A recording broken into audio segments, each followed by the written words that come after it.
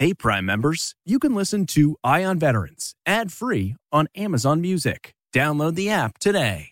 This spring, if you'd rather spend time enjoying your lawn instead of trying to keep it alive, there's good news. True Green is the easiest and most affordable way to get a beautiful lawn. All you have to do is water and mow, and they'll do the rest. Weed control, fertilization, aeration, and even some things you might not even think of. They'll do all of it, while you can do literally anything else. With True Green, you can have your lawn looking as good as a putting green. That's not hyperbole. True Green is the official lawn care treatment provider of the PGA Tour. True Green offers a satisfaction guarantee, and they have a verified best price promise, which guarantees you the lowest price with no compromise on quality. You do you. Let True Green do your lawn care. Visit truegreen.com to get the best lawn at the best price with the best people guaranteed. Every day, our world gets a little more connected, but a little further apart. But then, there are moments that remind us to be more human.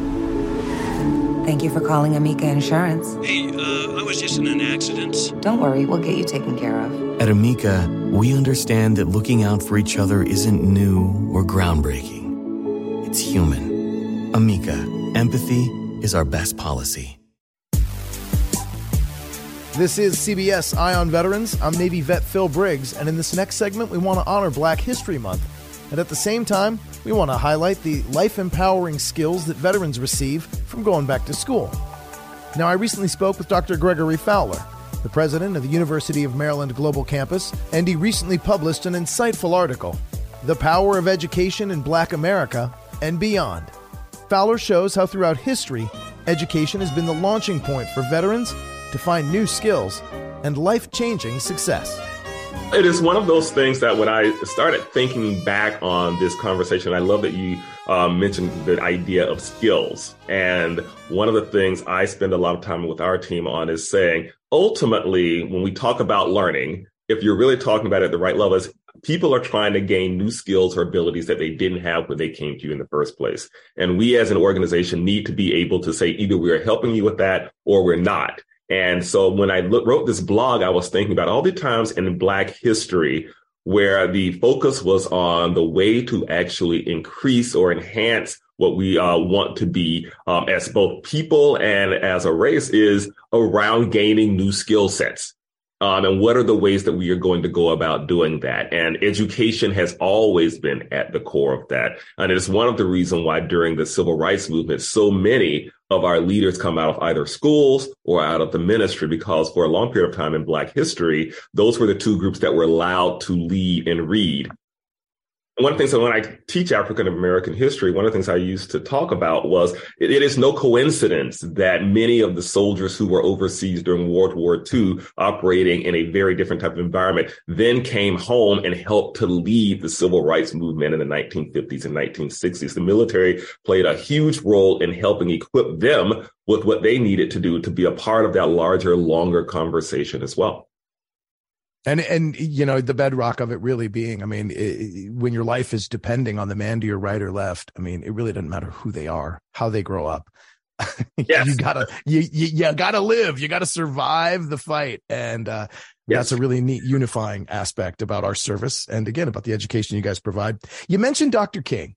Something I learned from this blog post was Dr. King noted, for example, that the poor joined the military in part to change their lives and as a result died disproportionately in war. At the time of his assassination, he was actually planning the Poor People's March on Washington.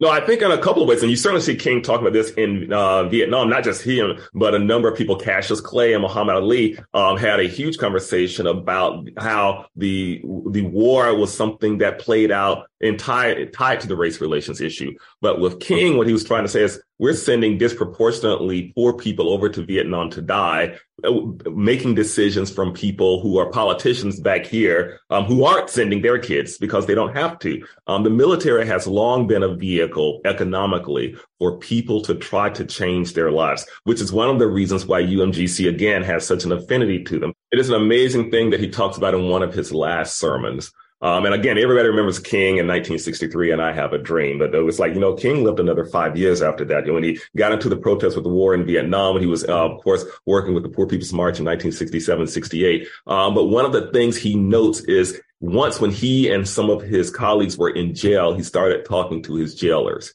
and found out just how little money they made and how cruel the system had been to them. And his point was, you need to be over here marching with us, because the system's not doing any favors to you either. And he recognized that the economic issues were a big part of equality and justice as we're trying to deal with it. And again, that goes across racial lines in a way that really does make a difference. And in a day and age when it's so easy to be divisive, it's so easy to be compartmentalized and separating each other into groups and categories. That is just a beautiful, beautiful statement and the thought in the right place. It's also beautiful how you wove in the story of a U.S. Navy veteran. Ginger Miller earned a master's degree in management back in 2013 from UMGC. But really, her story is that of being married to a fellow veteran who was struggling with some PTSD and actually even overcoming homelessness at one point. Tell me a little bit about her story.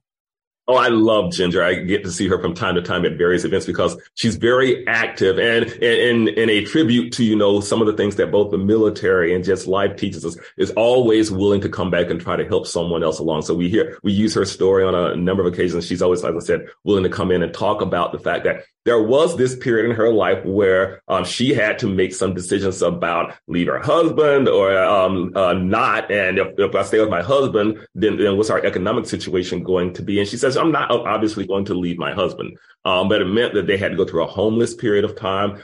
He, of course, was suffering with a number of various issues. And they stuck through it. And now, of course, she has completed her degree, has been appointed by the White House to a board of directors. I mean, her story is just an amazing one. But again, tied to that idea of how education can transform where you are over a period of time. And we are very proud to be part of that story, but extremely happy that she's an example of how she can actually use that education to advance herself and her family. Just an absolutely wonderful individual. Board of directors with the USO Board of Governors. Yes. And there through the USO, she's able to touch military people that are coming through the same experience she is. I'm scared. I'm nervous. I don't know what I'm going to do. My MOS is not a job description on LinkedIn right now. How do I do this?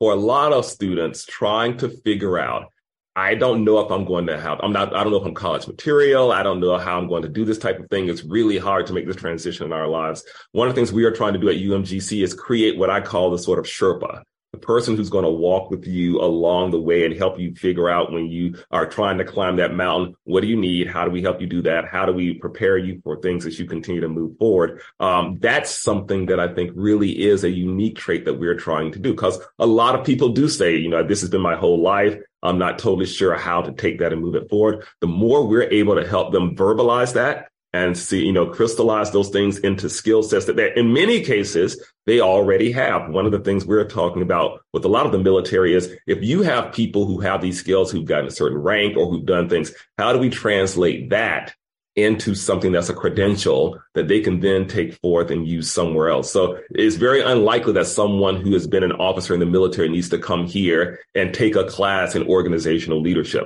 But there may be ways that we can actually credential them so that they can take those things and move forward in a way that gives them a new job opportunity, allows them, again, to transform their lives. So there are all types of ways that education happens. We talk about lifelong learning. And the reality is most of the things we learn in life don't happen in a formal classroom. But what we can do at an institution like UMGC is take that learning and say we can certify that they have those things because we've, evaluated where they got them and they are ready now to move forward. We see that a lot with people who are in, for example, cybersecurity fields who do this all the time for the military, but don't necessarily have the degree. And then so when they get out, to get that job, they've got to have that degree. How can we accelerate that? How can we give them credit for the things they've been doing so they can move rapidly into what will happen next? So it changes their lives. And again, going back to this idea of class and economics, it gives them an ability to have new buying power, new jobs, new careers that will change, hopefully, again, the lives of their entire families. that's kind of really what I loved about the cut of this jib. If you want to read this entire article, again, the article is The Power of Education in Black America and Beyond. Go to umgc.edu. But most sincerely, thank you for writing it, Dr. Gregory Fowler, president of University of Maryland Global Campus. Come on back anytime you got more to say about helping us find our Sherpa and get to the top of that mountain. Thank you very much. Have a great day, everybody. Now, if you want to read more about the article we discussed, check out the blog page at umgc.edu. I'm Phil Briggs, and I'll be back again next week with more great stories on CBS Eye on Veterans. Hey, Prime members, you can listen to Eye on Veterans ad-free on Amazon Music. Download the Amazon Music app today. Or you can listen ad-free with Wondery Plus in Apple Podcasts. Before you go, tell us about yourself by completing a short survey at Wondery.com/survey. Survivor's back, and so is On Fire, the only official Survivor podcast, and we have a twist, a new co-host, the winner of Survivor 45, Diva Adaris. Hi! Listen to On Fire, the official Survivor podcast, wherever you get your podcast. Catch every episode of 60 Minutes, America's most watched news magazine show, as a podcast. Hear in-depth investigations across politics, news, and entertainment on your schedule. Listen to 60 Minutes ad-free on Wondery Plus.